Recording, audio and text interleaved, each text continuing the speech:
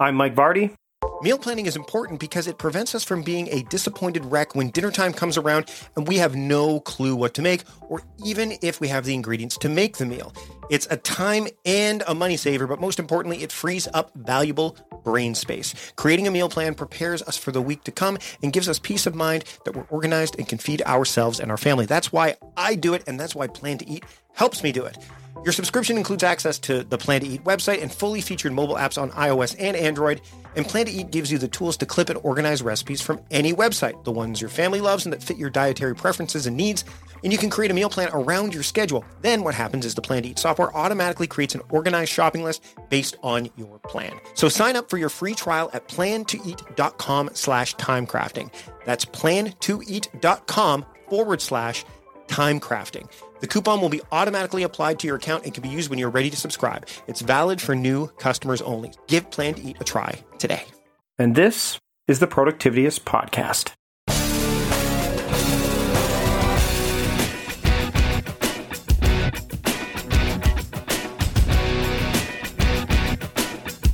We're back with another episode of the Productivityist Podcast. I'm back.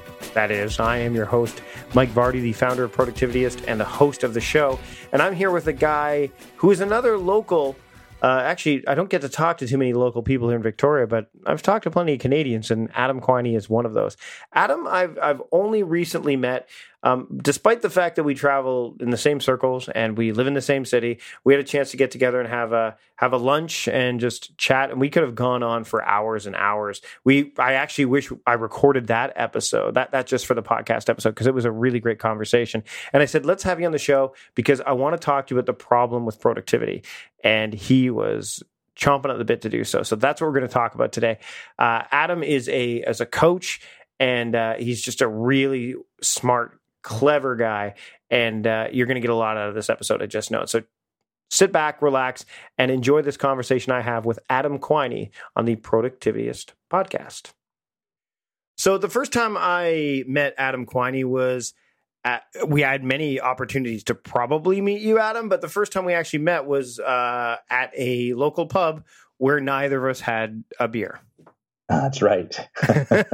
we went in and we did not drink, but that's cool because we got to know each other, and it was a mutual friend of ours who's also been on the show, David Knapp Fisher, who introduced us, and I'm really happy to have you on the show here today.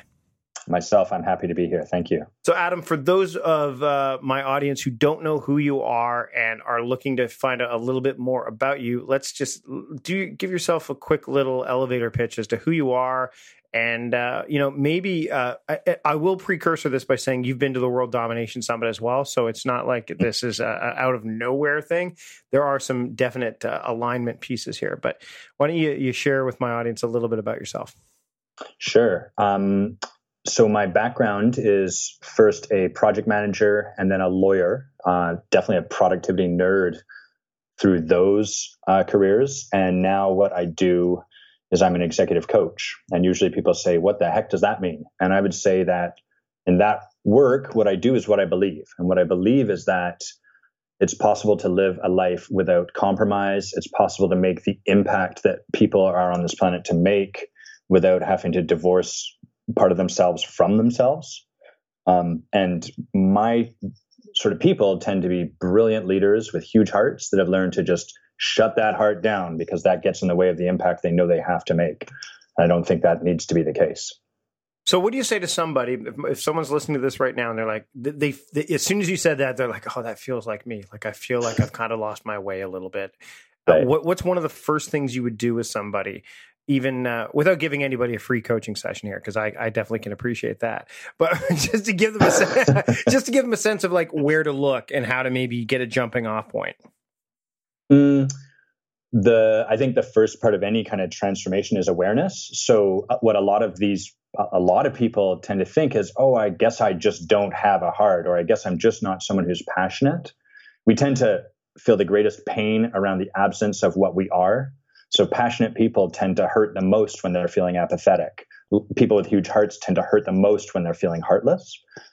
And so what I would suggest people do is, if they feel like, wow, I do feel like I've kind of disconnected my heart, just start to notice all the places in their life where they're doing that. Because the way you show up in one place tends to be the way you show up in every place. So you can start to catch yourself and take ownership of the fact that, wow, this isn't something that happened to me. This is something that I created. And if I created it, the good news is I can dismantle this. Tell me about the noble sacrifice, because you hear about sacrifice immediately and it sounds, a lot of people say, oh, wow, that sounds bad. Like I have to give something else. But once you throw nobility in front of it, it definitely has a different flavor to it, doesn't it? Yeah. So this is a distinction I created because I noticed I work with a lot of CEOs, executives, lawyers, and these people they get into their work because they want to make a difference, because they care a great deal. And there's a problem with caring a great deal, which is that you get disappointed, you feel heartbreak more, you really start to worry about people's feelings. And so everyone makes some kind of noble sacrifice, but we'll stick with these sort of people. What they learn is that somewhere along the way, they realize, wow, if I am going to make the dent in the universe that I can feel it in my bones that that's what I'm here to do, I have to set aside, caring too much about people or letting my heart just get torn out when I see the impact or the pain or whatever. And so they make what I call as the noble sacrifice. A lot of this kind of happens bit by bit, as opposed to some point when they sit down in their boardroom and write out a contract with themselves, of course. Mm-hmm. But they kind of create this life where they give up part of what's innate to themselves. They set aside or divorce or freeze a block of ice around their heart in order to create that impact. And that's the noble sacrifice. And so what they do is they go living forward into their lives, having set that part of themselves aside. And I speak without any sort of high horse here, that I can only see this because that's very much what I had learned to do. And, that definitely helped me serve people as a lawyer, being able to set aside my heart and not feel the pain of what was going on. But in terms of building a relationship, which is a big part of what I do now, it sucked. I just had no capacity to build relationship. How do you? Okay, so it's funny. One of my themes for this year was about building relationships, and how does one go about setting aside the time to foster those, either the relationship with themselves or the relationship with others or both? Because we often get stuck in this, and we're going to dive deeper into this about what productivity can actually do to harm us, like the pursuit of productivity versus how it can help us. But what can you do to say, okay, I realize, I'm aware that I need to build a better relationship with myself, a better relationship with, what I'm doing, my why, all that, and with others. How do you help people kind of say, okay, this is great, you figured this out, now do something about it beyond the noble sacrifice, right? Right. So, first of all, the caveat is, of course, everyone is unique. There's no one formula, although I very much wish there was, and that someone would email it to me so I could just start applying it. But notwithstanding that, I think one of the things I notice frequently, especially with people that are very efficient, which probably includes a lot of your listeners, is that there's a story about intimacy. We'll call it building relationship a process of deepening intimacy. And there's a story about intimacy that, it requires a bunch of time, and I have to, it's kind of like I need to know someone for 4 weeks before I can share this, whatever would be something intimate to share, or whatever would be an intimate way to show up in that relationship. And sometimes that story is beneficial. Sometimes we don't want to just vomit our truth and our authenticity onto someone. But for people that tend to be oriented more towards efficiency, we tend to have a story that it requires more time to create intimacy than it really does. Right. And so if people wanted to practice that, you can do a couple of things, right? You can start to distinguish the story and see where that came from and how that serves you and how it gets in your way. Or you can just say, I don't need to do that. I'm ready to dive right in, and just practice deepening the floor of the intimacy one level further than you currently have. So here's a great way to do it. When you're in a conversation with someone and it feels awkward, you could say, hey, I feel a little bit awkward right now. Like, are you feeling that? Is that present for you as well? Now, for a lot of people, that's a pretty high gradient to bring that in. And the fear is like, well, but then it'll become even more awkward. And the crappy truth is that that's part of what comes with deepening intimacy, is being able to get a little bit messier and be a little bit more awkward and be with those things that are a bit scary for those of us that love to succeed and thrive and be productive. Let's talk about the idea that productivity can be that hindrance. The pursuit of being more productive can become, and you put this when we were kind of going over what we wanted to discuss, become a crutch. Mm-hmm. I know that a lot of people, they get stuck in that whole phase of, I want to get as much done as possible, as quickly as possible, and that's productive. That's a lot of how I qualify when people are pursuing the wrong type of productivity, which is why I like to use the term personal productivity. But how does productivity, in your mind, become that crutch that keeps people from getting to the actuality of what should be next? Sure. Well, I'll just use myself as an example. First, at the general level or the abstract, I would say that every superpower has the potential to become our kryptonite, because if that's the only thing we can rely on, if that's our automatic go-to in every situation, then we've actually lost our ability to choose the life that we're leading. And so when all I can ever go for is efficiency or productivity, that's going to get in the way. For me, one of the ways it would show up was with my wife. I was just so fixated on like moving forward, let's be efficient. Relationships especially are inefficient. They are not a productive endeavor. They tend to be messy and slow and complicated and completely anathema to logic and rational thought. And so I would come to her and I would want to create, whatever intimacy, be it physical or verbal or emotional. And she would start to share something with me and I would want her to get to the point. And I would want her to come on, like, what's the thing I need to know right now? Well, all of this is the thing that she's trying to share. There's no one thing. And so my fixation, my inability to be something other than productive really got in my way. It almost split us apart. Wow. Mm-hmm. Wow. So what did you do to fix that? Because I mean, that's a challenge. I mean, I've come across it too, where you, and I think you have to take that step back. I guess it comes back to awareness in a lot of ways, but the idea that, why are you trying to be more productive in that particular area? Is that what it boils down to? Or is there, what else can people do to kind of say, if they see themselves going off the rails in that direction, being productive for productive sake versus being productive for an actual quote real reason? What do you say to those people? Mm-hmm.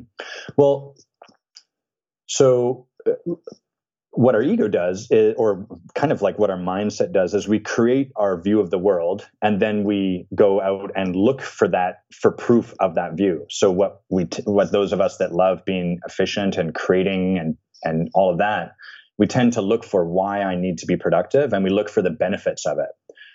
And nothing wrong with that. That's just the way psychology works. But it also has us overlook the costs, and it has us ignore or not see or even push into our blind spots the ways that it gets us stuck and sabotaged. So for people listening that might have that feeling like, oh, I think that might be a little bit me, you might. What I would invite those people to do is first to actually go out and look for what you're not currently seeing. Like, look at what it's costing you. That's a great way to start to sort of unravel some of the automaticity around this. And the trouble is that our people, Mike, are going to go out and try to be very efficient and very productive in seeing the things that they don't see. Mm-hmm. So it can almost wrap back on itself. And so I think a big part of it is a willingness to let go of that primal need that we have, that our people tend to have to move through things quicker, and to be willing to slow down.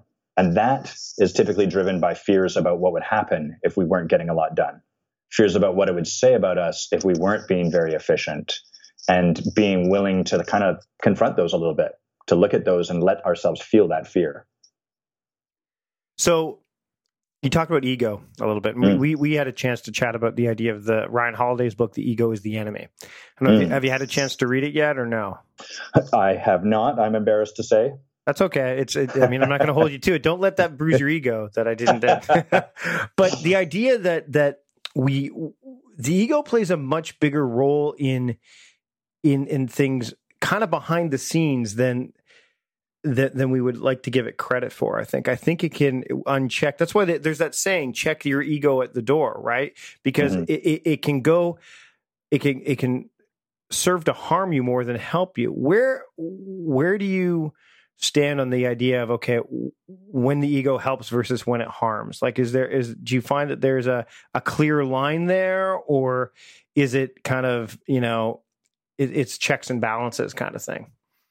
I think it's a bit of both. I mean, my experience, and the experience I've had working with my clients is that as soon as we think we know the ego, it's defeated us. It's incredibly dynamic and it flows. And as soon as you think you've got some strategy that's going to solve your problems, now that strategy becomes the new trap that the ego uses. So I think on the one hand, we can never truly know it. And on the other hand, I think that we can identify some of our patterns as a way of kind of seeing how it's showing up in our lives. And we can really get clear. Like, there's not a single, I was working, may I share a story? Sure, absolutely. Please do.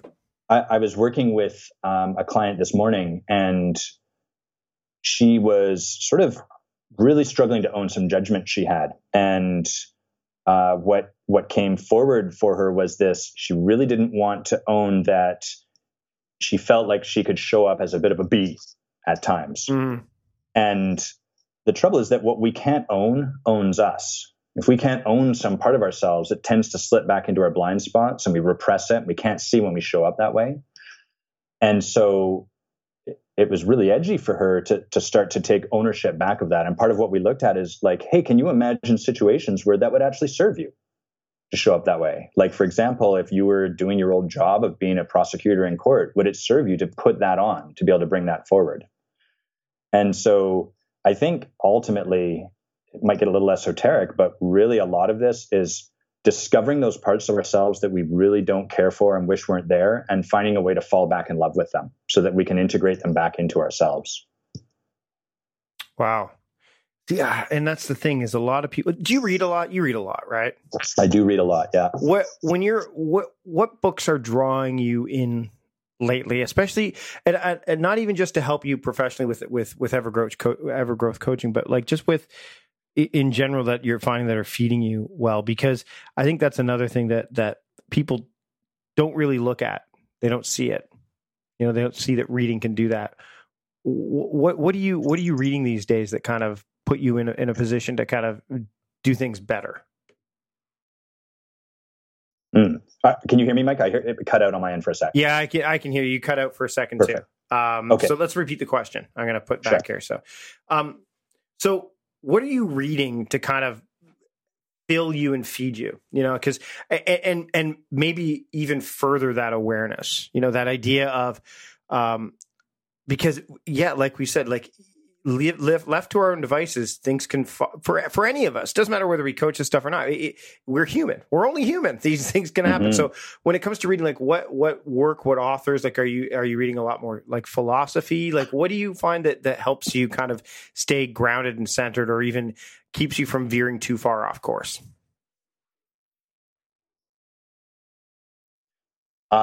So I try to be pretty varied and to alternate between nonfiction and fiction. Mm-hmm. For fiction, just one of the authors I really love is Neil Stephenson, but man, is that guy ever, his books are like 900 pages and it's a real commitment to take those on. Yep. But I do love his writing.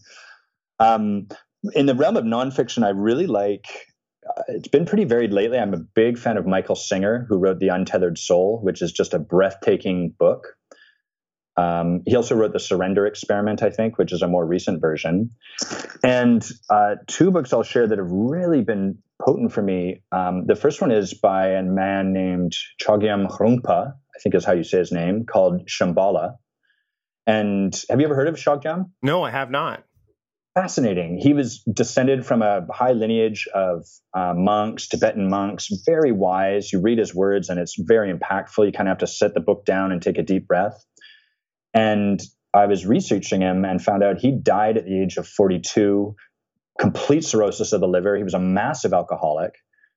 And people I would write, I could read testimonials where people would say, you know, he would be so drunk, I had to carry him onto stage, and then he would deliver this crystal clear, brilliant teaching, and then I would carry him back off the stage. Wow. And I thought to myself, wow, that's just such a perfect, it's a beautiful metaphor for the way we are as humans, where we're just so brilliant and so intelligent and so wise. And both individually and collectively, we also can't seem to get out of our own way. You know, we're destroying the planet. We're electing people that don't necessarily serve our best interests. We do these things that sabotage ourselves. And so that was a really impactful book for me. And then I'll tell you one last one, which currently I've been reading, is an author by the name of David Deida, who wrote The Way of the Superior Man, is his most well-known book. But I'm currently reading one called Blue Truth. And that's really about our ability to open and expand and to breathe into what life is providing us. Awesome. You know, I think the other reason that I like books when it comes to this stuff is it doesn't just feed us and give us more a depth of knowledge and even breadth of knowledge, but it also provides a framework where within that lives. You know what I mean? Like I love reading a book because it's there. To me, I find it very important that framework should be there to keep us on the right path. You know, they don't need to be too rigid, but I think they need to be there. Because it allows you to have some kind of boundaries there that you can work within. How important are boundaries to you when you're in your work, when you're dealing with clients as well as for yourself?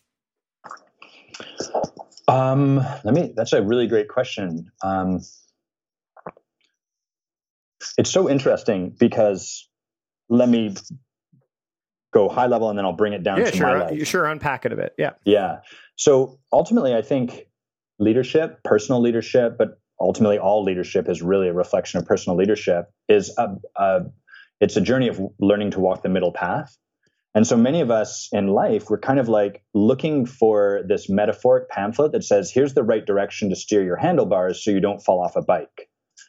And then we're like, oh, good, turn right all the time. Great, I'll turn right. And the truth is that to ride a bike, you're in a constant state of being out of balance. You're constantly self-correcting that imbalance. And so when I first started my journey into life, if you like, what I was given by my parents was like really strong boundaries, very strong boundaries, create strong boundaries. So I was very good at saying no, which is an important aspect of leading. But that was my kryptonite too. I was just a no to so many things. I was a no to any relationship, a no to letting anyone have an impact to my life. And then I sort of met people that really coached me powerfully, that pointed this out to me, and I saw something there. So I started practicing the other direction to the point where now I had almost no boundaries and I couldn't find my own intuition. I couldn't find my own voice. Someone would say, Adam, you're doing this. And I would just take it on at face value. So now I'm kind of in the process of steering back a little bit in the other direction. So I think for some people, having stronger boundaries is really what's next for them. And for other people, it's like, hey, maybe you should loosen up those boundaries or look at a different metaphor for yourself other than a concrete wall, et cetera, et cetera. That's a really interesting point, because I think a lot of people, and I want to dive into this, into the bonus episode that we're going to talk about. So the Patreon supporters are going to hear a little bit more about this, because I want to talk about this idea of the riding a bike metaphor and the idea of balance, because I'm a big believer in harmony. Balance is tricky. Harmony, I think there's some elements there that I really like. You and I've had this discussion privately before. And obviously the big thing is, and maybe we'll end on this note, is what do you think about the term? And I'm throwing you a bit of a slider here. What do you think about the term work-life integration versus the term balance? Because that's the one that's getting thrown around an awful lot here. And I think this alludes back to the whole idea of the problem with productivity, is that idea of work-life integration. What do you think? What problems can that pose, or maybe even solve in terms of, people being able to deepen their relationships and become better leaders? I love the way you asked that, Mike, because I think that there's both a gift in that term and a problem. I think the problem is, it's like people go around and they say, oh, the problem's that I've been declaring goals. Instead, I will declare experiments, or I've been declaring experiments and those are disempowering. So I'm going to start calling them ninja academies, or, whatever. Work-life balance, you and I, as you said, have talked, it's a bit of a bankrupt concept because it implies that you can silo those two things. Mm-hmm. And as soon as you try to silo something, well, you're a human, you're a holistic being. It's just not going to work. So I love the concept of work-life integration, and even at a higher level, I think work-life harmony was the word you used, which I really loved.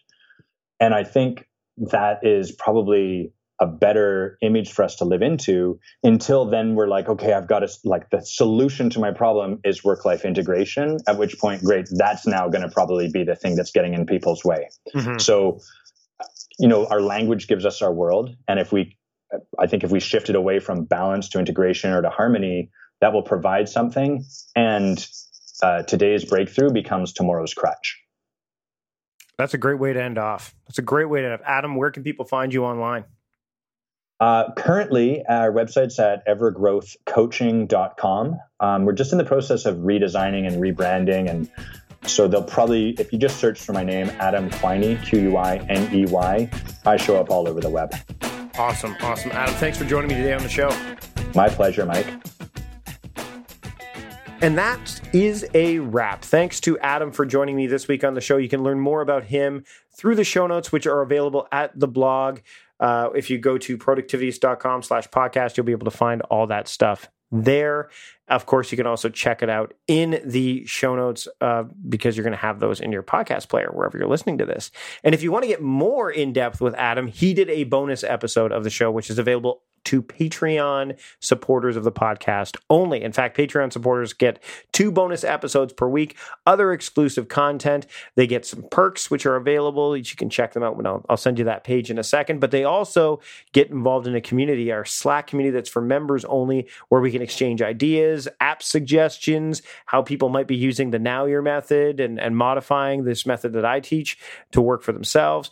And I'm involved in there. There's a lot going on in there, and you can become a member for just $1 a month to support the show and help keep the lights on, help me paying my podcast producer, John Polstra, who puts the show together each and every week, help me keep the show notes rolling strong and getting better than ever. Just head over to patreon.com/productivityist and pledge as little as $1 a month. Now, if you can't do that and you just want to support the show anyway, give me a rating or review in iTunes or your podcast listening apparatus, platform, whatever of choice, because that helps people find the show. And I read all the reviews and the ratings so I can see what I can do to make the show better. Because that's the goal. I want to make this show better. After all, I want to make things personally productive for you. And that's what the goal of this podcast is. And I hope you got a lot out of this episode. I'd like to thank all of you for listening. And until next time, I'm Mike Vardy, the host of the Productivityist podcast, reminding you to stop guessing and start going.